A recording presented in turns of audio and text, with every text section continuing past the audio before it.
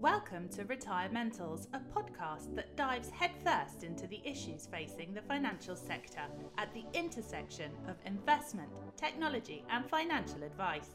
Hosted by Abraham Okusanya, you can expect raw honesty, critical analysis, and energetic interviews.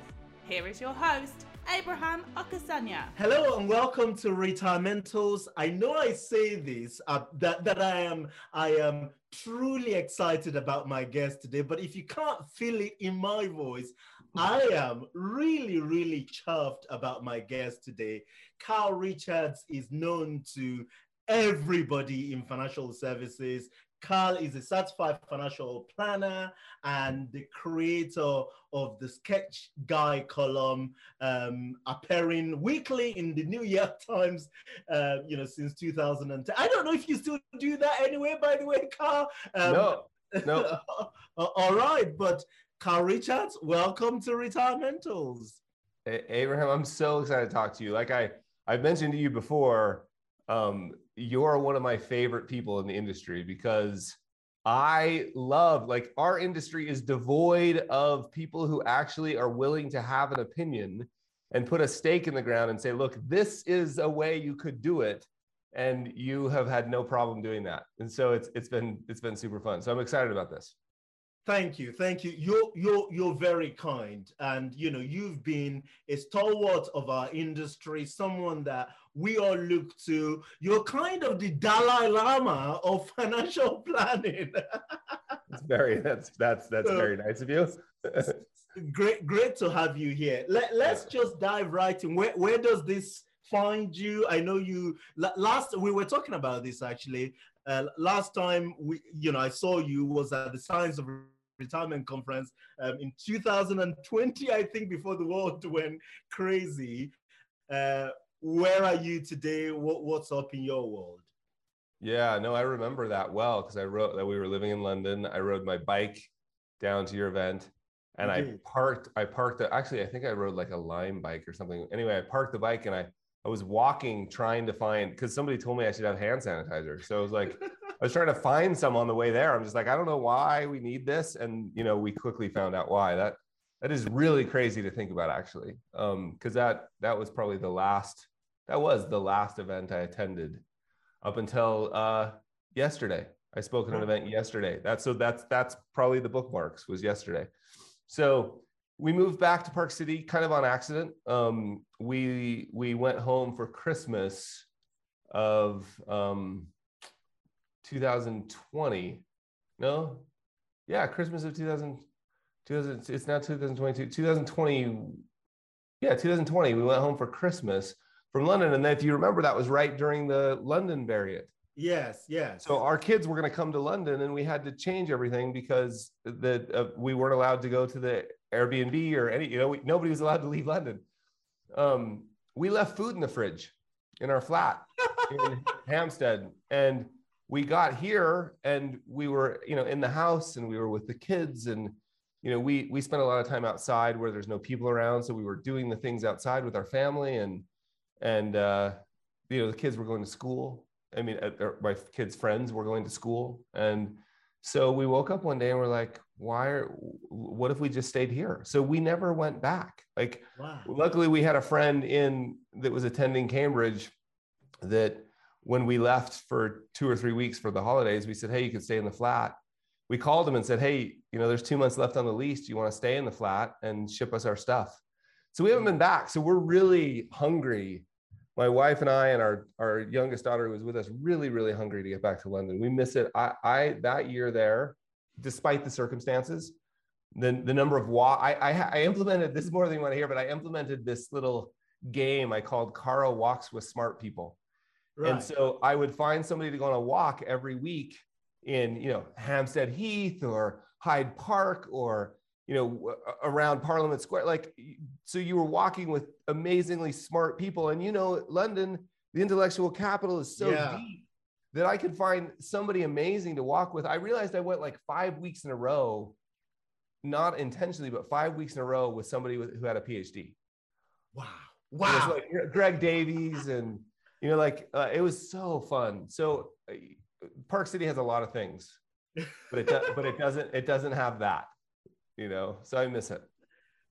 Incredible stuff. Look, it's great to connect through this channel, and I'm hoping that we're starting to see live events come back to the scene again.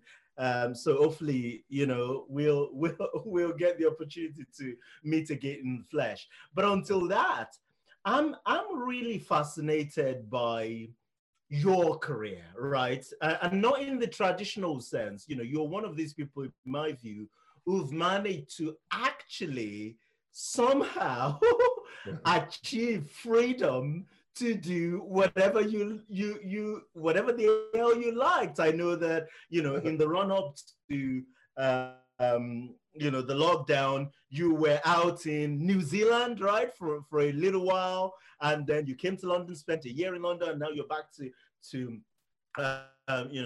the US. You started out as a financial advisor, you built your own practice, and then this thing sort of took off, this sketch thing. Give us a sense of that journey and how you think about it. Yeah.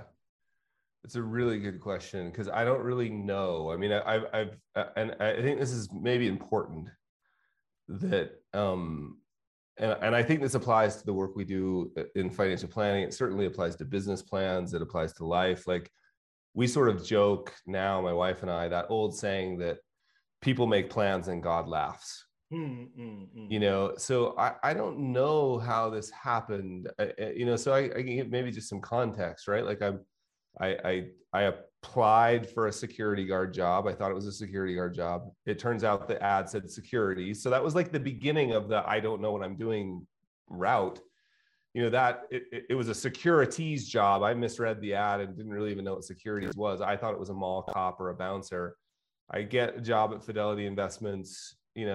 I'm learning about spreadsheets and calculators, and then Netscape goes public, and I was on the phone with people. And I remember when Netscape went public, just, it's a longer story, but I just remember being sort of fascinated, a little bit unmoored by the fact that, like, oh, this isn't a math job. Like, people were doing crazy things. They were really excited. Some people were mad because they didn't get in on this IPO. Like, that whole feeling, I remember very specifically. I remember the pillar I was standing next to at the Fidelity call center, thinking, like, looking around and just being like, what's going on here? And so that was like, I didn't make a big deal out of it then, but that was the moment that kind of kept me interested, was like, whoa, this is about humans and behavior, and math actually has very little to do with it.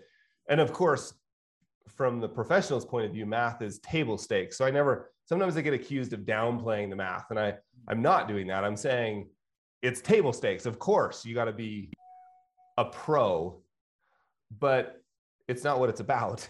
So that was interesting. And then, if you fast forward a couple of years, I was sitting at I came up through the brokerage industry. So sitting at a big brokerage firm that will go unnamed, but has a bull as its symbol and is now owned by a bank, right? Like, this was an investment place. And sitting across the table from clients, smart people. I remember who it was, an emergency room doctor and a technology sales rep. And I was trying to explain a concept to them, and I was just getting blank stares. And I was really sort of out of a act of desperation that I was like, no, like this, right? And drew something on the whiteboard. It was like 2 boxes and a square and a circle and an arrow, right? Like, and I remember them saying, oh, I get it now. And me just being like, what? I wasn't a doodler. I didn't take an art class in college, which is obvious if you look at the work. And so that started. And so you can just see, it was just a series of events of, like, totally unplanned, nothing I would have known. And we can talk about what do I make of that, because I've thought a lot about it, because people ask this question all the time. But so the sketches, right? Like, I left Merrill to start my own independent firm. Really, initially, the reason I left was to get access to Dimensional. Like, that was actually the driving force.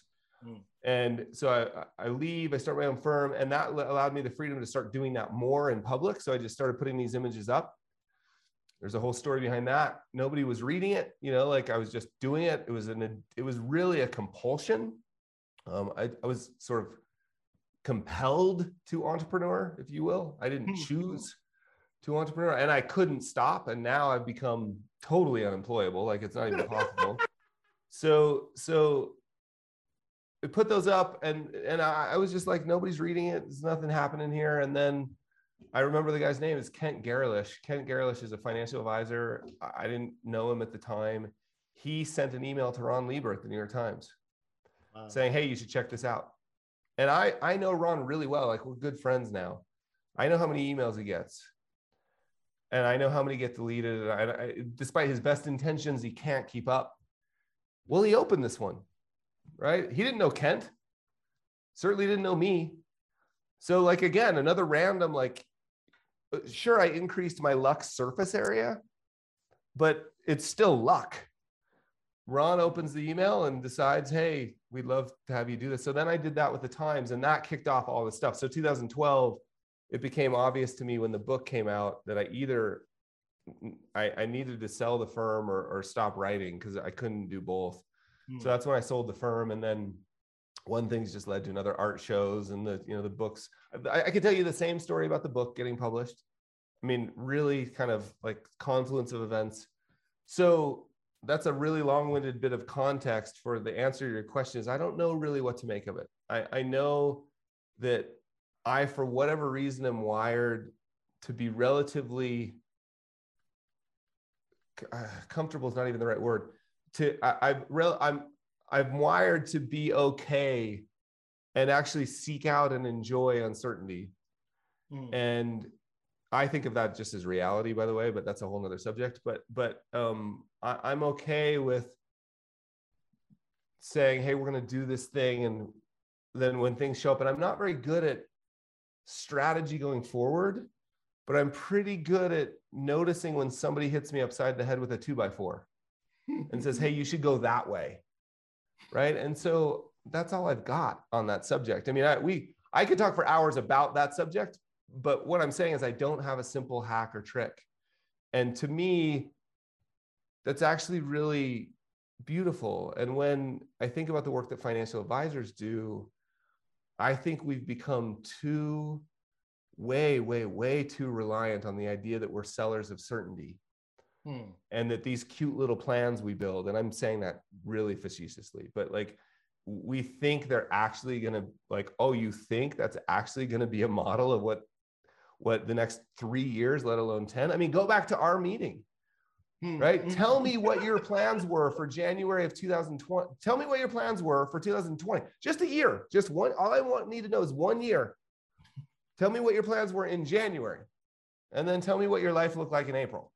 Yeah. Right. So anyway, sorry for the long-winded answer. It's just one of my favorite subjects. No, not long-winded answer. This is why we're doing this. And I'm going to go even more completely off script around this issue of uncertainty, getting comfortable with uncertainty and the value of planning, right? Planning, right? So the point is, well, if we're saying, the future is unknown, the future is uncertain, we never quite know. I mean, there's a part of me still that just think Carl's just being humble about all these things, right? To suggest that, I don't know if it's just my fear. Right? I was born in Africa, came out of, insane poverty, right?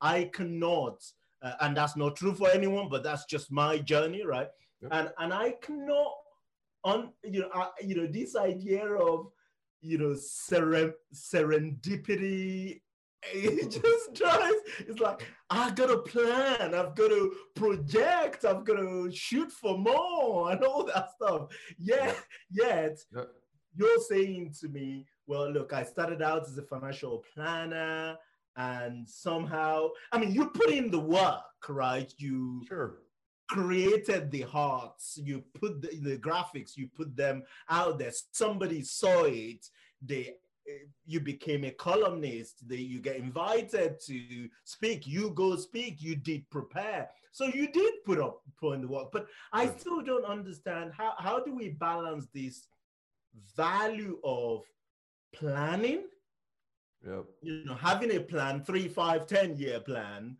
versus actually then just following the stream where it leads as the opportunity present themselves. No, I love this subject. So thank you for asking, because this is one of these really interesting things that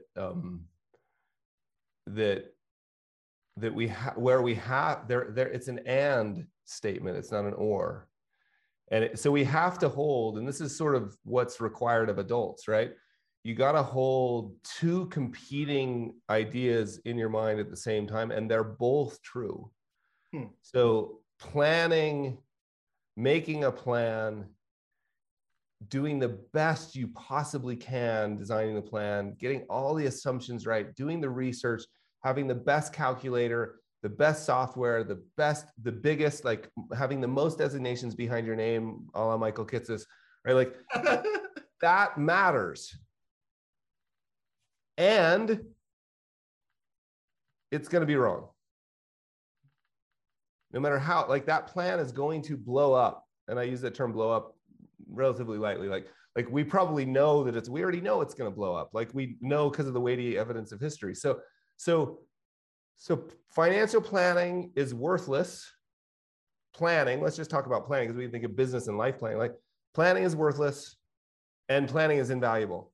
And we've got to hold those things together. So the way I think of it now, after I've had probably, I don't know if thousands is the right word, but definitely hundreds and hundreds of conversations with the smartest people I can find about this exact subject. Because I'm really like, there's like, oh, I'm going to literally just, I'm going to move into a cave. Like there's that whole like sort of law of attraction, the secret gets really close to how dangerous this is. Like, I think that's the most dangerous personal finance book ever written. And there's a truth in there that was totally misappropriated in The Secret, but there's a truth, this law of attraction and abundance and scarcity, like there's something there and I don't know what it is. So it's so interesting. So the way I think about it now is the idea of having a plan. And I went through a phase. I actually spent probably a year speaking about the like the 1-page financial plan was a negotiation. I went through a year of like a no plan, where we just like show up, embrace uncertainty, ask what is to do next, do it, repeat. So here's my thinking on it. So this is drawn largely from chaos and complexity theory. And you're somebody who reads a lot and is deeply like into the research. Dave Snowden's work, and he's based in Wales. Dave Snowden's work is amazing on this. And so is sort of OODA Loop's work done by the jet fighter pilot. I can't remember his name early on, but Snowden's work's amazing. And here's how I think of it. We are almost definitionally, we are humans are navigating a complex adaptive system. And if you understand the definition of those terms, so complex, it's not a simple system. It's not a complicated system. It's complex and it's borderlining on chaos. So you've got simple, complicated, complex, chaos. And complex systems, like the simple version, and many of your readers are so smart that they'll certainly send me corrections, and that's totally fine. The simple version is like we do A.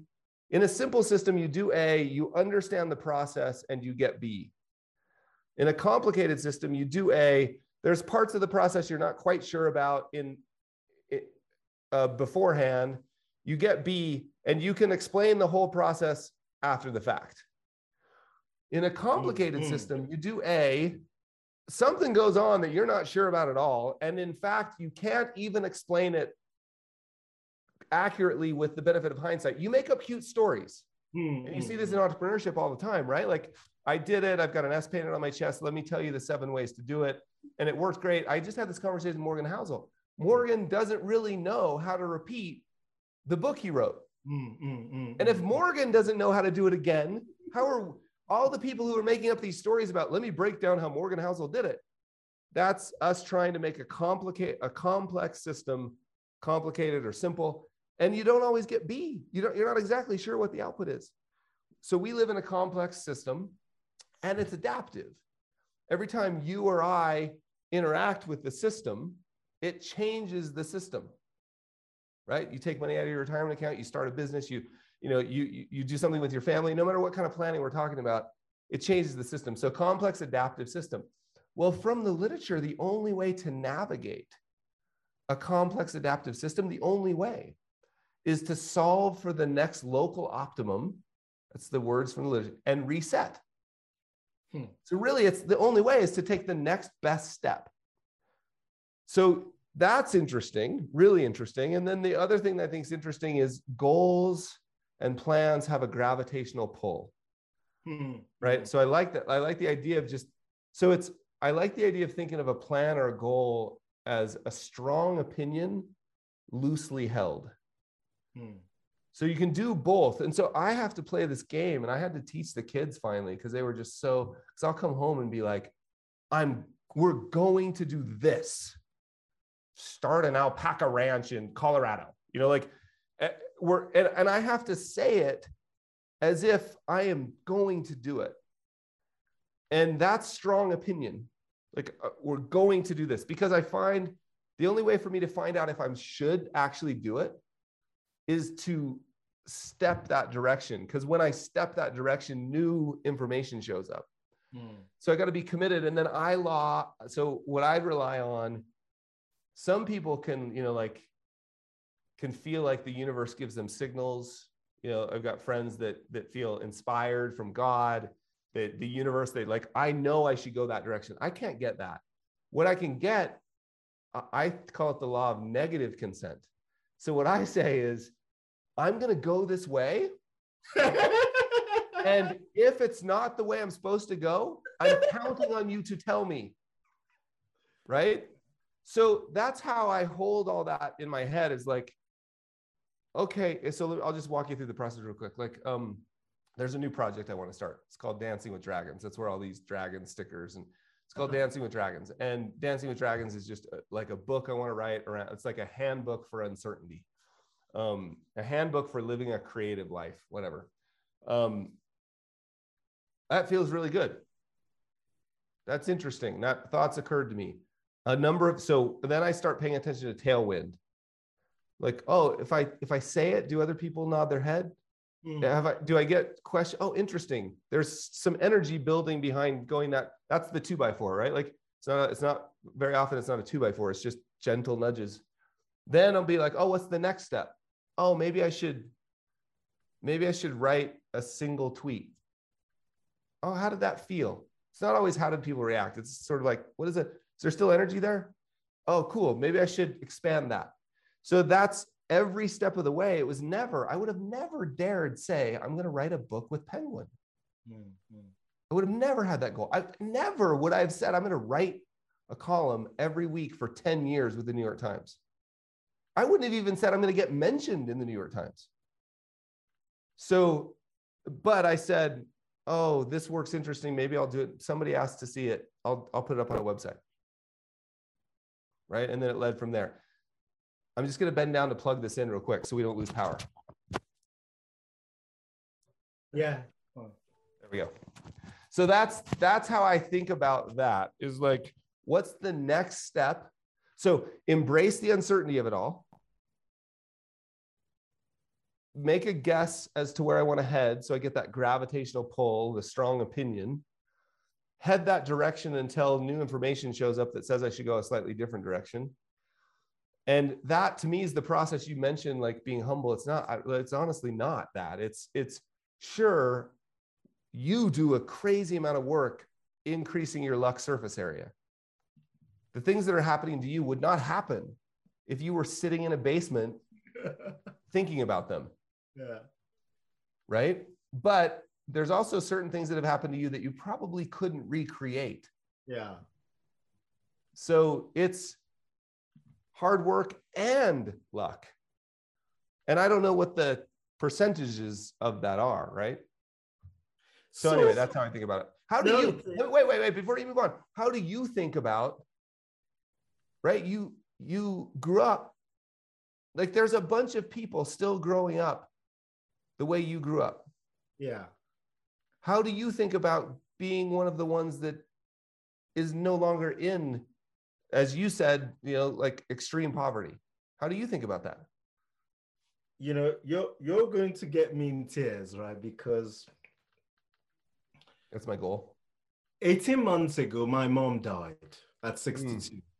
And, in the midst of the pandemic, I had to go out to Nigeria to give her, the last respect, as we say it.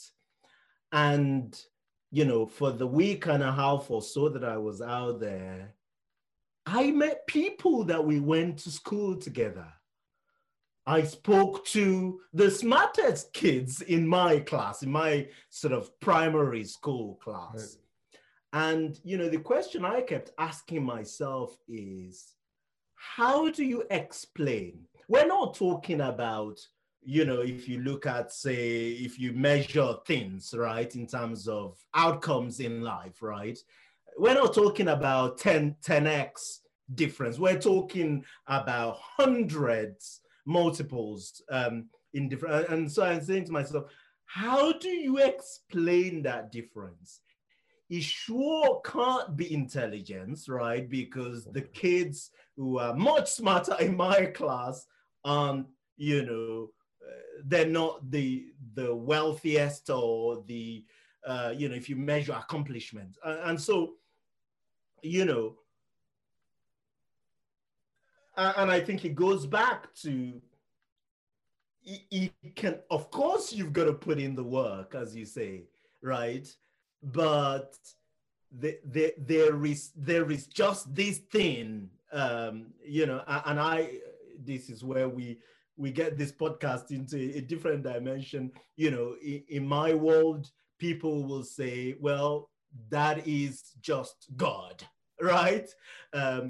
In another world, people will say, well, that's just nature, right? Luck, all these things.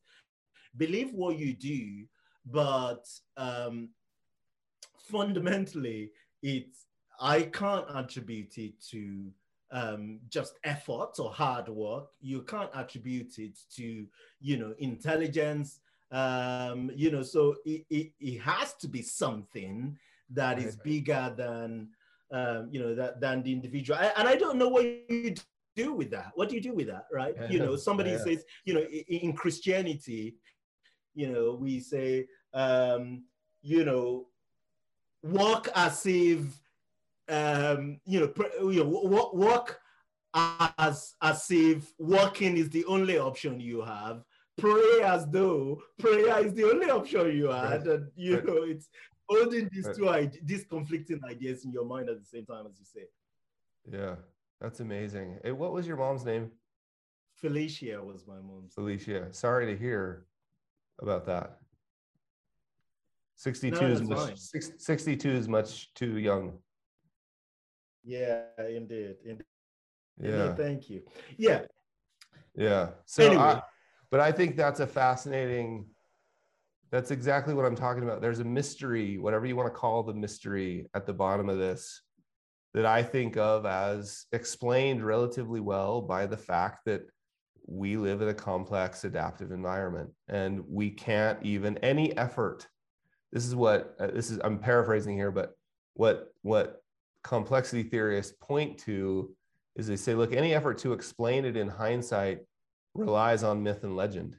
Because we don't know, we don't really know, we can't. And so anytime I hear entrepreneurs or authors or creatives explaining step by step, I'm like, there might, like, I've tried to explain it. So maybe that's but it turns out we don't have a lot to go on, and we do our best in the financial planning world by using the weighty evidence of history. And that seems like a reasonable thing, right? Like anytime I always got a little nervous when I was doing planning for clients. If I was going to make an adjustment to history, I felt like I had to explain that adjustment. I had to have a justification for that. And as soon as I did, I was getting really close to forecasting and all the financial pornography stuff. So I was always like, look, all we really have it's unsatisfactory because it doesn't even come close. We know it'll be wrong, but all we have is the past to predict, to use, to guide us on the future. And so let's just use that. And then we just have to rely on, like the best scientists always say this, like a model is nothing more than a model. We know it won't represent the future, but it's all we have. Now, a word from our sponsor. Nikki Heaton-Jones is the Managing Director and the Chief Investment Officer at Betafolio, the high-tech, low-cost, discretionary model portfolio manager. Typical model portfolio service costs about 36 basis points. That's in addition to the funds, the platform, the advice fees. Tell us a bit about Betafolio's view and approach on fees. Well, I don't think anyone that knows us already, Abraham, would be surprised to hear me say that in a nutshell, MPS fees are too high. If you include the fund charges and the platform fee that you already talked about, we get close to 1%, I think, on average for a lot of retail clients. And that's before they start paying for the financial plan, which is the part of the service that will ultimately add the most value for them in their advisor relationship and experience. My view on fees and Betafolio's view on fees is that they have a real impact on client outcomes that needs attention. And that's why we're building a scalable solution with technology that will allow us to keep costs low.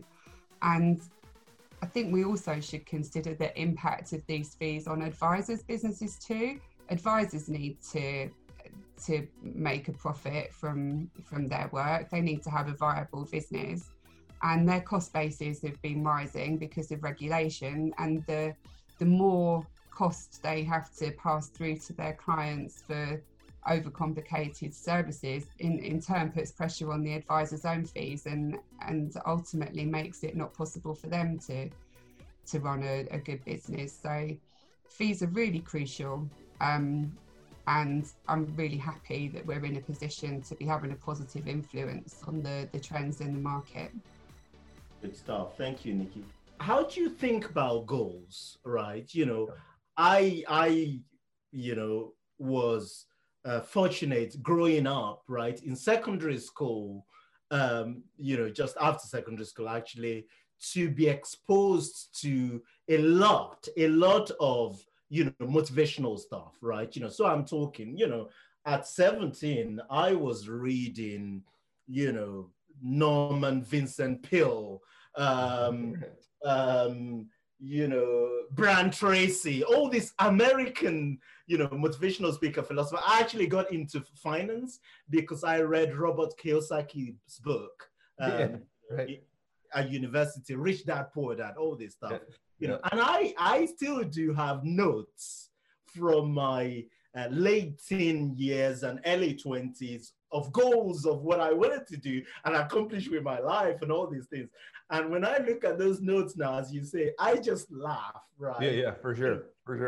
Now, the outcome is being, much, in many cases, better than what was in the notes, but the exact journey has been completely different, right? And so I got to a point where I started thinking to myself, well, what is the point of setting goals, right? If I know from other people's experience, from my own experience, that the outcomes, even the goals I set for our business, so timeline as a business, and part of that being Betafolio today, we have 40 people in business, we're approaching $1 billion in asset under management in Betafolio and all those things. And I'm thinking to myself, if I compare that to the goals I set, a year ago, or even, it's just, so you say, well, as financial planner, we spend all this time, working with clients. And I know that goal sets, it seems to be the right way to approach it. Yep. But how do you think about these things when we do know that actually life is going to throw out, things that we just haven't anticipated, that we haven't planned for, thought of, and, Yeah, I know. I love that question. It's really interesting. I've thought a lot about it. I've thought a lot about just goals in life and a lot about how financial planners use the word even. So I think, to me, and I should have started with this preface when we started talking, that I'm often wrong, but very rarely in doubt. So like most of what we talk about, like I'm sure I'm wrong about this, but the way I think about it is that goals. Well, first, let me tell you a story. Let me see if I can find a copy of. Oh, I don't have any books with. Oh yeah. So are you gonna use the video? Yeah, well, we're going to use it in some of the stuff. Yeah. So the obstacle is the way. You can see that little guy right down there at the bottom. Yeah. The portfolio archer. And I'm really surprised that I don't have any Seth Godin books up here. So I had on my credenza in my office in when I lived in Las Vegas, I had the Dip, Tribes. Like I had 3 of Seth's books, and they were only books on the shelf. And they were just by themselves with a bunch of other stuff, only books on the shelf. And I saw that archer. I remember it. So for those of you just listening, Portfolio is an imprint of Penguin. It's the business imprint. And their logo is an archer sort of shooting whatever that mythical guy is, shooting an arrow at the sun. And I saw that logo, and I would have never. So I was writing a column for the New York Times at this point. I would have never set a goal to write a book with Penguin, let alone Portfolio. That's who publishes all of Seth's books. I was like, I would have never. But I do remember, and I don't know what to make of this because I could tell you 10 stories like this. I do remember thinking, gosh, that logo's pretty cool. But I do remember thinking, like, I do remember, oh man, if I ever, that would be cool. So it was an evolution. It was probably like a year from, wow, that logo is really cool, to, oh, if I ever, that'd be a dream. Right? That was like probably a year of like, so, but it never got to the point of like, I'm going to write a published book. I never had that as a goal. So then you got that. And then, I mean, one other story, I remember when my wife and I, when we were first married, we lived in this little apartment, and we wrote down one year, because it's what you were supposed to do. We wrote down our goals for the year. And then we lost them. Like we didn't even know we lost them. We just lost track of them. And near the end of the year, we moved into a new apartment. And when we moved, we found these goals. And every single thing that was on that list, and we had forgotten, had happened. And I don't know, again, and then I have other goals that I've written down and I've put on the mirror that didn't happen.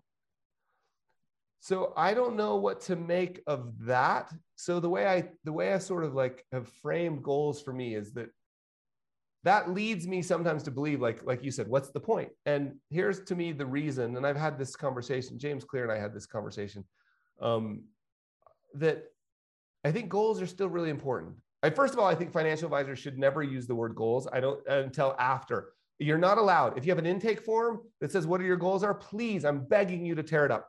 Don't do it. People don't like being asked their goals. No one does, because you feel pressure. I use the word, I immediately feel it in the back of my neck.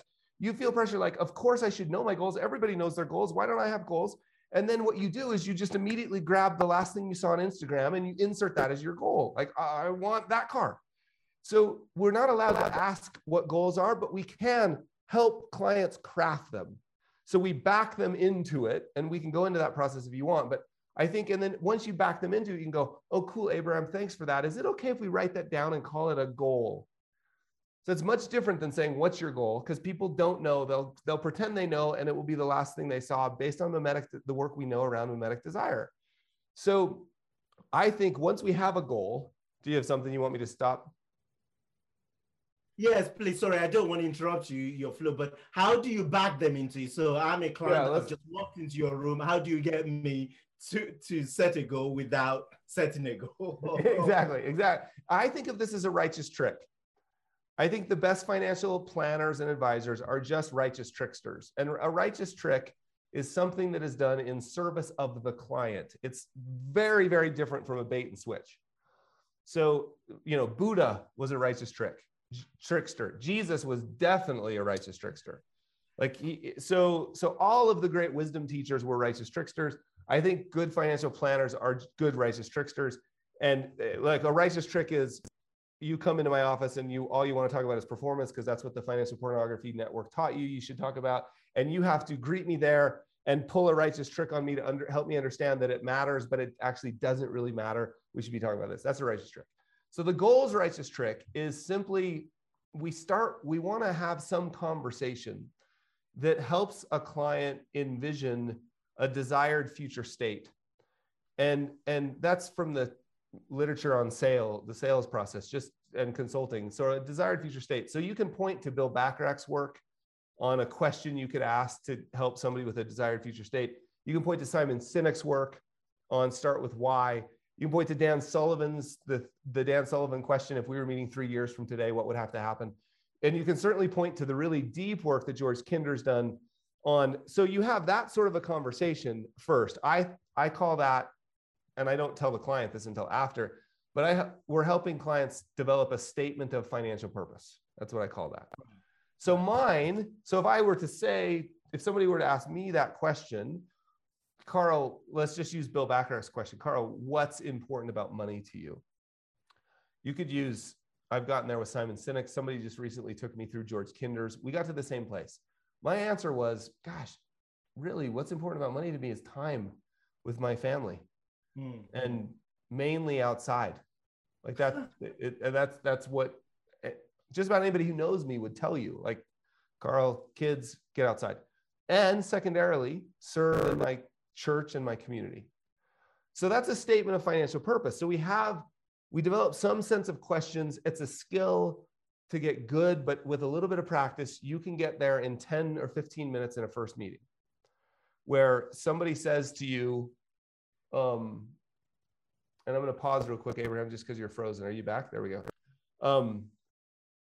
In 10 or 15 minutes, a client says to you, let's just use mine. I could give you hundreds of examples.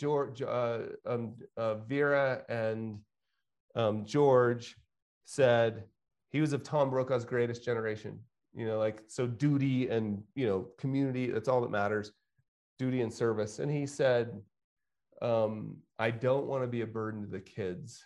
And if we have enough, I'd love to set them up with great education. Well, it's pretty easy from there to say, okay, I think I got that right. His name wasn't George. His wife's name was Vera, but we're just going to go with George and Vera. It's pretty easy to say, George and Vera, I think I got this. You don't want to be burdened to the kids, and you want to make sure they get a great education. And if there's anything left, you'd love to leave it to the grandkids. Did I get that right? Yeah, I got that right. Let's put a little framework around that. What would it mean if let's pretend for a minute that you weren't a burden. It's been 20 years and you haven't been a burden to the kids. What would have had to have happened? What does that look like? Oh, it's $5,000 check in the mailbox every month on the 1st. Oh, okay. I'm going to write, is it okay, George, if I write down $5,000 check? And when we're done, we're going to call that a goal. In fact, that'll be a very specific financial goal, right? Somebody could say to me, time outside, mainly with your kids. Carl, what does that look like? How much time? What would you be doing? Oh, cool. Got that. Is it okay if, you want to make sure that you go on one trip a month, and then once a year, you'd love to take the kids in the truck down to Baja and surf. Is it okay if we write that down and we'll call it a goal? Like, that's how the goals flow from a deeper why. That's why I think goal-based planning was an amazing step in the right direction. And I always think of, like, somebody said this, that saying goal-based planning is like saying oxygen-based breathing. Right? So of course, but we don't start with the goals, because that's a problem. Like we already outlined. We start with why, to paraphrase Simon Sinek. So if we can start with why, the goals flow out of why, because we all know when markets get scary and you remind people of their goals as a way to keep them invested, they're going to say something like, yeah, you know what? I don't care about that much anymore. But if we can take one more step to connecting them to a deeper sense, we have a better chance. It doesn't always work, but we have a better chance of keeping them. This was all of this thinking was designed out of how to solve the behavior gap. How can I get people to stop selling when the market's scary? Was like, I thought it was like educate them first. Oh, did you know there's this problem? Did you know that the average bear market, you know, all those stats? Oh, turns out that doesn't work. Okay, well, then they have to have goals. Turns out that goals can become fluid real easily when I'm under stress. Turns out we need to connect them to a deeper yes. So, because we're asking them to say no to something that feels really important. I gotta sell, or I gotta buy that thing, or I gotta spend more money, or we're asking them to say no. The only way I've found to get people to say consistently no to something that feels deeply important is to have a deeper yes. And that starts with why, and that's how you back people into their goals. Is that helpful? So this is brilliant, right? So we back them into their goals. We go. Sorry, I'm thinking about it. Tell me where I'm wrong, because I am. Is we go and then, you know, put the goals into a concrete plan of sorts, right? Run Monte Carlo simulations, use the weight, my approach, use the weight of historical data to prove what they have to do and to achieve those goals. And then we come back and say to them, well, look, I've done all sorts of work on this. The future is going to look like, isn't going to look like this. I don't know what the future is going to, I mean, it's like, financial planners try to sell uncertainty in a world that is inherently uncertain. How do we present that? You can't. You're so good at this. Like, I love these questions. Look, we cannot be sellers of certainty. It's the reason our industry has such a bad rap, other than some of the sales stuff that goes on. One of the reasons that like real financial planning has a bad rap is that we've sold it as certain, and we can't. And the reason it's so, and look, here's the empathetic hug, right? Like, I understand why we want to do that, because every human being wants it. It's so easy. Certainty is easy to sell, but impossible to deliver. And so what we can do instead is just be, and I have found, and this is not a gender statement in any way, but I found early in my career that I ran across, clients would sniff this out. And often it was women who would just sort of have this sense of like, wait, you're trying to tell me that's what the next 5 years, let alone 30 years of my life are going to look like? And look, like, and I would flip through the 2-inch thick plan and I would show, and like, of course, and I would start proving. And then of course I was always wrong. And so what I think we can do is this shift, Abraham, this little shift from feeling like a defender of an outdated map to a guide in a changing landscape. A guide uses maps. A guide sets a route. Like, I have guided people on rivers in New Zealand. I have been guided on rivers in New Zealand. I've been guided in big mountains. Anybody who's ever been with a mountain guide will know this. When you leave, the mountain guide will present to you a very certain path. Here's where we're going. We're going to stop here for lunch. We're going to sleep here. Then we're going to get to here. Then we're going to get to here. They'll be very clear about that. And then most of the good ones, at least, will say, and we'll see what the mountain gives us.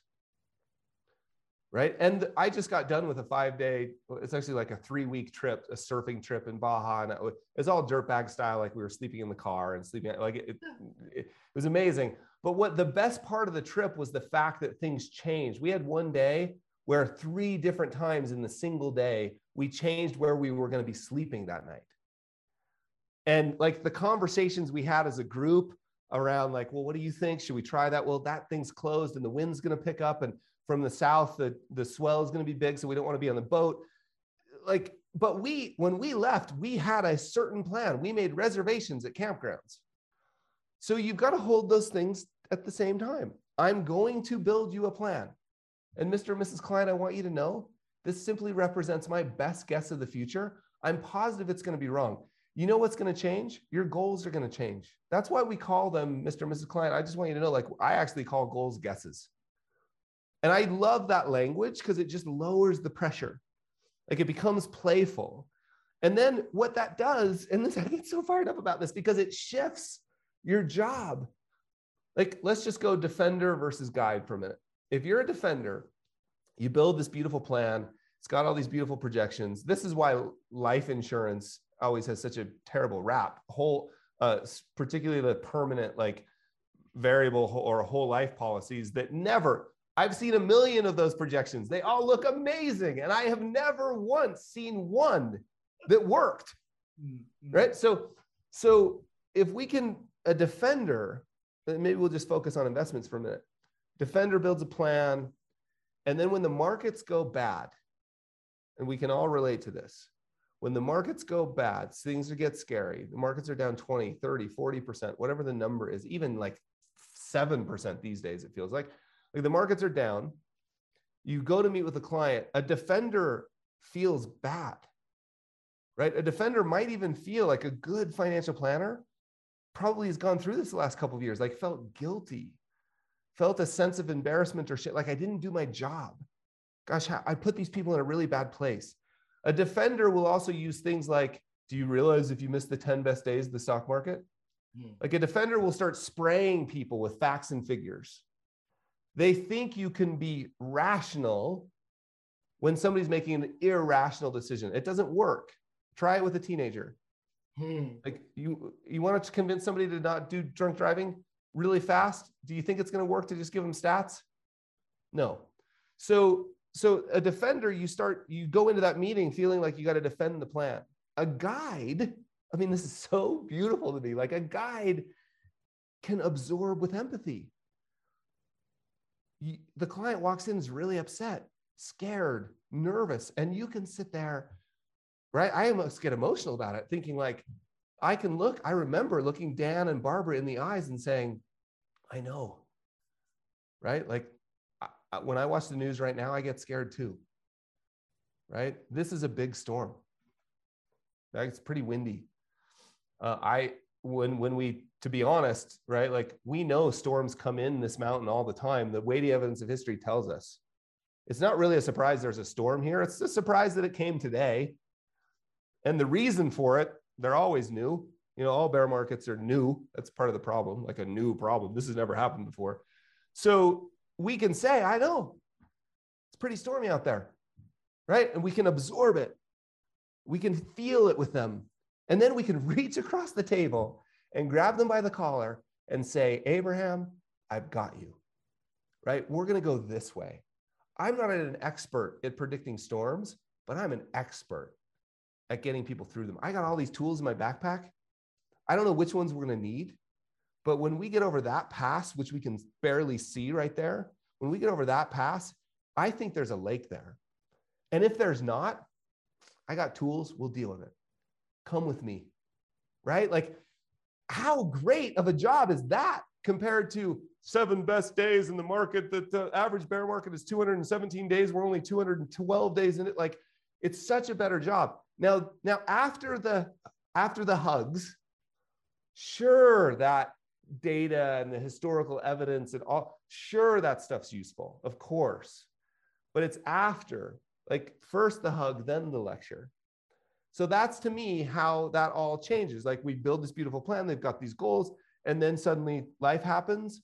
And it could be positive too. It could be something really good went on. And you're like, guess what? The plan blew up in a positive way. Put on your golfing shoes. You know that trip you've been thinking about taking? Why don't you take it?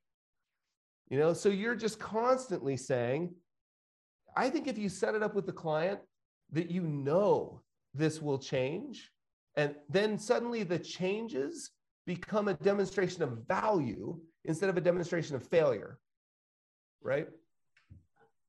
This is just so powerful, I think. And, you know, some of the conversations that we've been having in terms of, you know, the stuff that we do with Timeline, you know, like I see planners who say, well, you know, and a lot of this goes up, and they said, all right, I'm going to run a, you know, straight line projection of, you know, based on 7% a year and 3% inflation.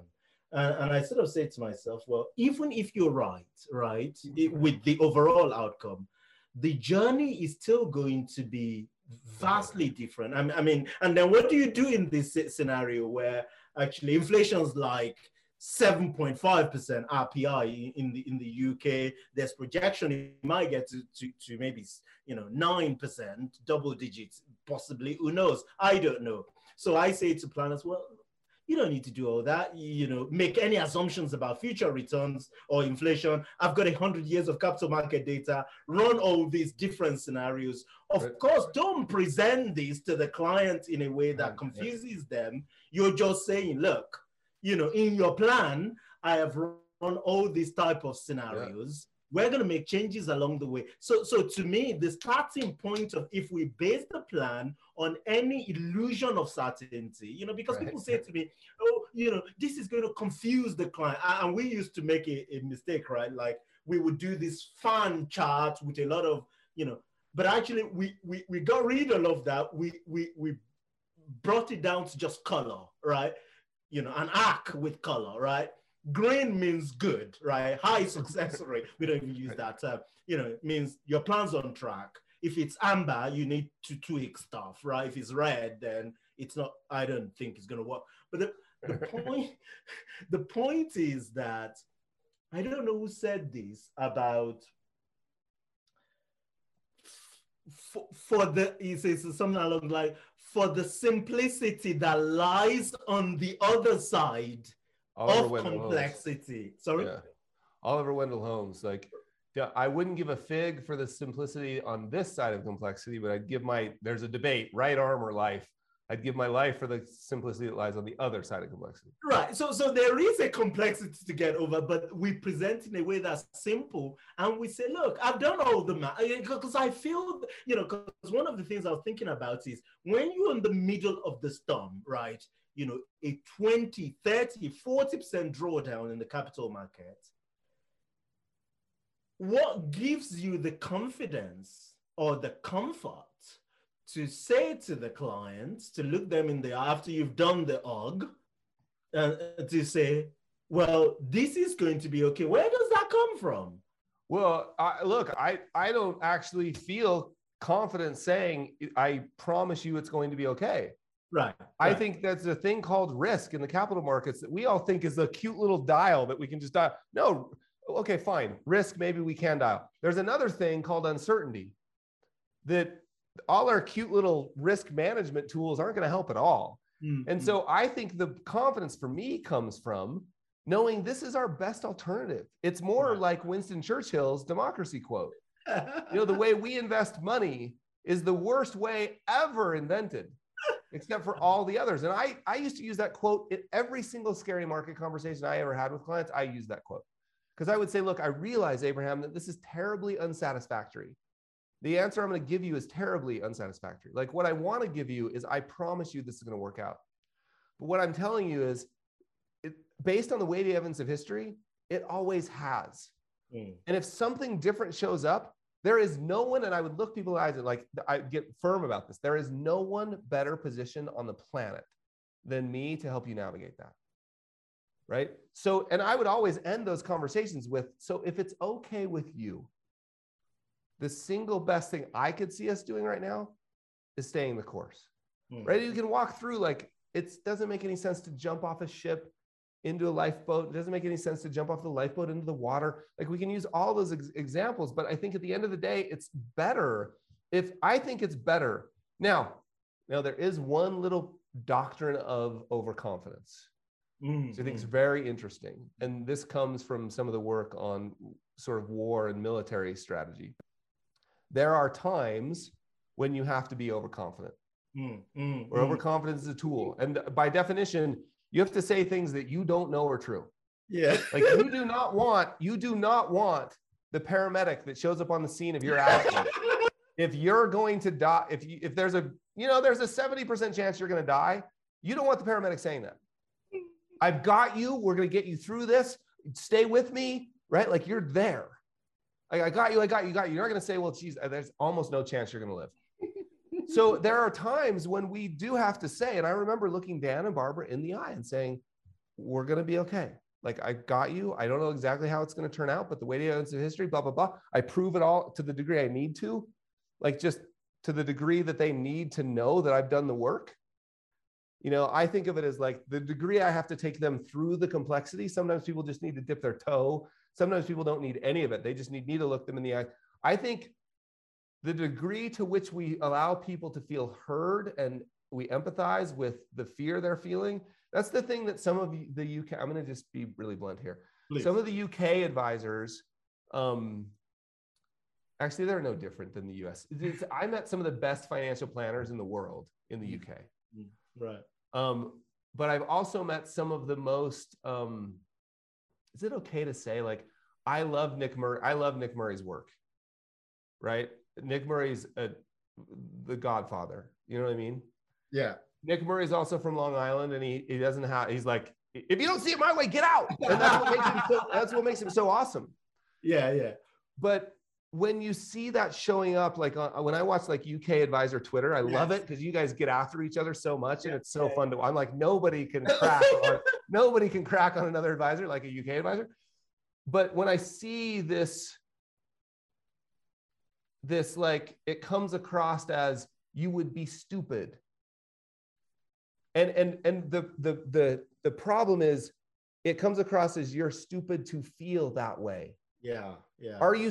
Would it be maybe a silly choice to sell right now? Of course. Is it silly to feel like selling? No. And we've got to help people understand that.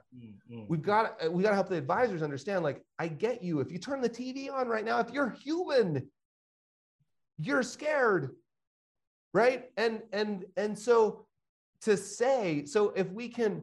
The degree to which I think we're successful at keeping people in the boat is largely the degree to which we can allow them to feel heard first. And then we can say, I got you. You know what? We can empathize if it's appropriate. For me, it's easy. Because I'm just like, geez, if I watch the news, I get a little nervous too. And then we get to go to the weighty evidence of history. And then I think the little wrinkle we just introduced is the idea that where the confidence comes from is just being honest about the idea that my confidence is not about that the markets will look a certain way. My confidence comes from my ability to know that I can navigate uncertainty. And even more importantly, my confidence comes from my ability to know that if anyone can do it for these clients, it's me. No one else is positioned to do this because I know them well enough. I know where to punch in the face. I know where to give an empathetic hug. I know when to play chess or checkers, right? I'm a rock star as it comes to the use of a calculator. Like, I can go toe to toe with anybody on my investment process. And that's one of the things I love about UK planners is like toe to toe with anybody on their investment process. And now some of the most empathetic planning also comes out of the UK. And so I think as we see people marry these, like I watched the way Alan Smith's navigating this, and I watched the way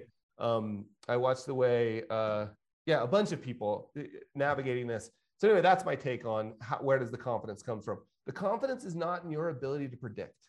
The confidence is in your ability to handle the unpredictable. No, brilliant stuff. Look, I can continue this conversation where we're already way over time, but I want to start wrapping this up because otherwise, Jake, my producer, is gonna kill me. A couple of things, and this is a question that is coming out of my own frustration, Carl. And I asked, other thinkers, in our field, this industry. I asked George Kinder this question, which is, Carl, you've been doing this for over a decade now. By this, I mean, this idea of, inspiring, talking to other financial planners, about this empathetic approach to planning and behavioral financial planning, behavioral financial advice. Yet, Carl, it's still a niche, right? It's a niche, right? I don't know, we've got in the UK something like 30,000 financial professionals. I would say probably, less than 10% of them are in this sort of crowd of audience around thinking. I think vast majority of financial professionals are still in the sort of investment product dominating all the conversation. Why? Why is it that all the good stuff, life planning, behavioral, financial coaching, all these things, why the fig are they still very much niche? Why isn't this the norm? You had this thing called Society of Financial Advisors. You even called it Secret Society of Financial. I'm thinking to myself, why is it still a flipping secret in spite of the incredible hard work of people like you going around the world spreading the message? Why? Yeah, it's a really good question.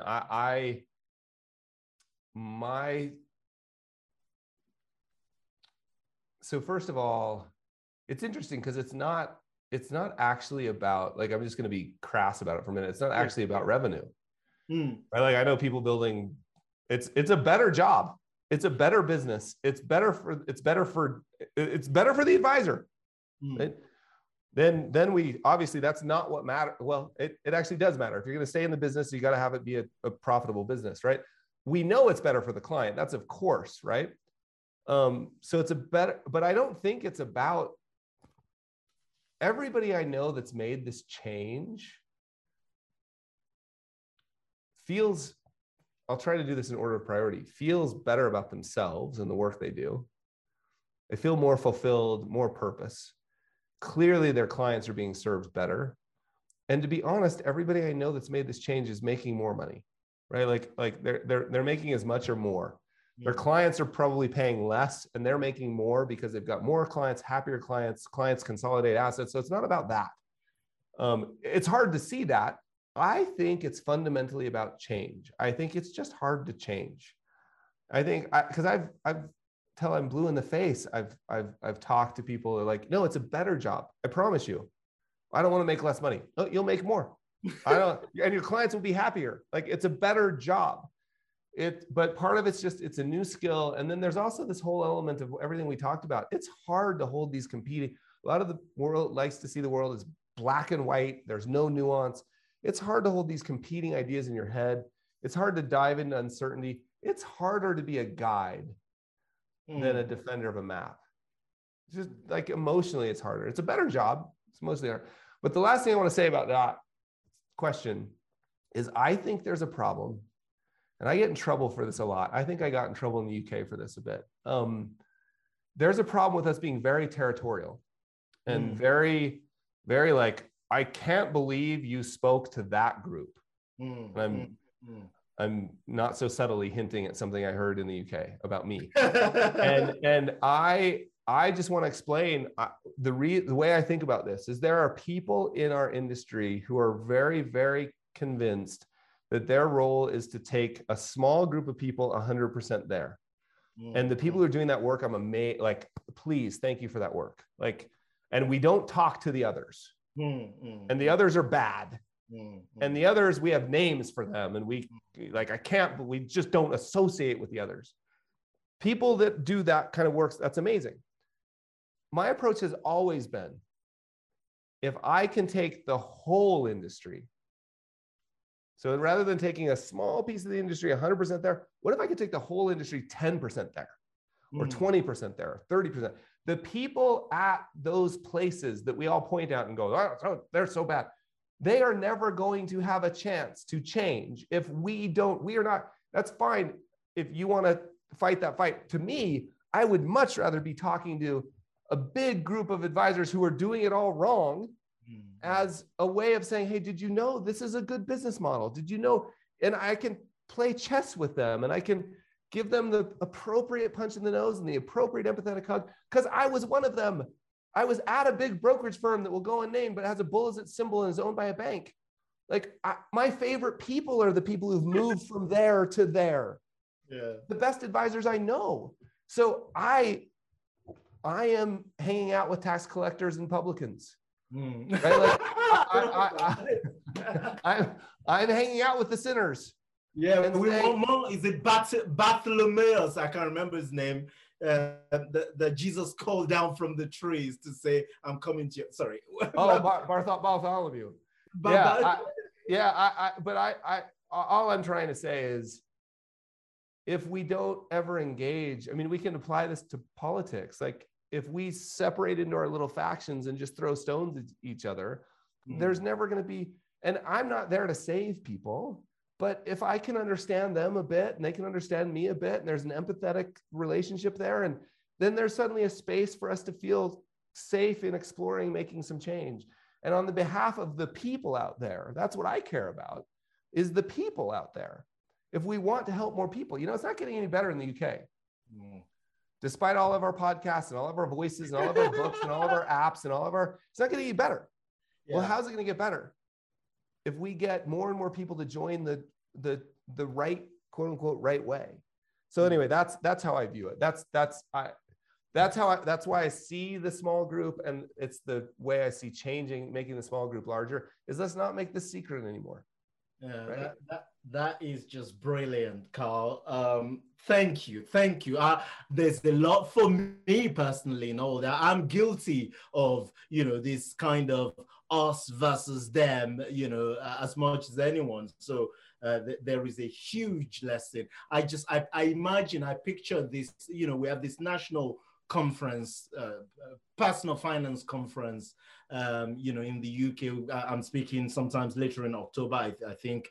I wish I could give you my slot, right? Oh, yeah. You know, I really want a conference like that for you, George Kinder, all these great, amazing people to talk to, as many advisors that we can, you know, that we can move 10% along the way, actually. So well, I understand that you have a new opening in your, since you no longer do your other conference, why don't you just start a new conference? Because that's exactly you have plenty of time. Like, it's not a problem. Yeah, it's not me you have to persuade, it's my team, right? They say, bro, yeah. But hey, I'm thinking definitely of something. Look, where can we find you? What's up for you? All these sort of final words that you want to say, please. Yeah, I mean, there's not much. Like, if you go to the societyofadvice.com, that's where you find all my work. If you know, for the majority of the portion of this audience that are financial advisors, you'd find all the work at the Society of Advice, and you go there, and it's mysterious. All you have to do is enter your email. That's all you can do. There's no more information. Don't ask me any questions. Just come along. We'll show you some tricks. And then the Behavior App weekly letter, and that's at behaviораpp.com if you're more interested in this sort of consumer side. Yeah, and like, just as closing comments, I am so excited about, I'm actually really optimistic about the direction. I'm getting invited to speak at places I never thought they would allow me in. Yeah. Right. They're allowing me to say things that I didn't think I'd ever be allowed to say. And I see change happening, and I see it being led by, I mean, George Kinder was 30 years ahead of his time, right? Like George and people like George making a massive difference. And I can see it. I was at a conference yesterday where every session, every breakout, they mentioned, they were just talking as if it was a thing that we've always done. You know, like, nobody can remember a time when it was different. And they were specifically using the phrase one-page financial plan, like it was a thing. I remember when I released that book, I got made fun of endlessly by planners. And now it's people, half the people who were using that word don't have any idea I had anything to do with it, which is part of the goal. So I think we're getting to the point where people are going to start using this word, I don't know what they're going to call it necessarily, but they're going to be doing this kind of work, and they won't remember a time when it was different. Yes. And I think I can see that happening. So I'm super jazzed about it. And so thank you for the work you do. I know so much of it you don't have to be doing. And look, I know it's scary having opinions. But we need people like you putting stakes in the ground and saying, hey, let's go this way. And so thanks for the work that you do. And this has been an absolute honor. I'll do it anytime. Thank you, Carl. Thank you very much. And you've been doing these things. I saw that you're doing something quite fascinating at Jolt conference where you're taking your truck and you're going to be sketching? Is that the, or you're going to be, with some of the artwork? Yeah, we're doing also. I've lately, because I got that little break of speaking at conferences, I realized I was sort of like, I just started saying no to all of them, and people were like, "Why are you saying no?" I'm like, "Because they're boring." Like, so I've started saying, "Look, I will only come to a conference if I can do." Like my keynote yesterday, I told them there will be no slides. I'm not going to give you anything in advance. Can't, like, if you ask me for anything, I'm not going to come. And I don't want to be a jerk about it. That's not what I want it to be fun. And so Jolt, when I told Jolt that, Robert at Snappycracken was like, "You're speaking my language. Like, what do you want to do?" So yeah, we're doing some fun things. I'm driving the truck down. I'm taking the blue couch, which is right there, the Michael Kitces blue couch. We're going to do some stuff with the art. We're going to do more and more of that. So good stuff. This is the longest your podcast. This session, it's actually longer than Michael Kitces. Is the same. No, thank you. I've thoroughly enjoyed. Yeah. Session. Thank you for the work you do. Thank you for all that you give to me, to the profession. Thank you very, very much. I'm very grateful. Thank you. Cheers, Abraham. Thank you.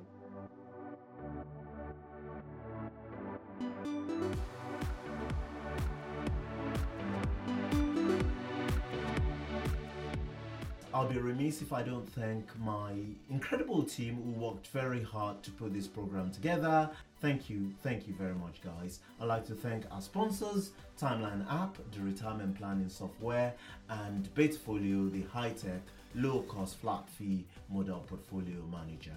And to you, our listeners, thank you for your time. I hope you've had as much fun listening to the program as we have making it. You can find more about the show at retirementals.co.uk, and you can follow me on Twitter. My handle is Abraham on Money. Until next time, thank you and goodbye.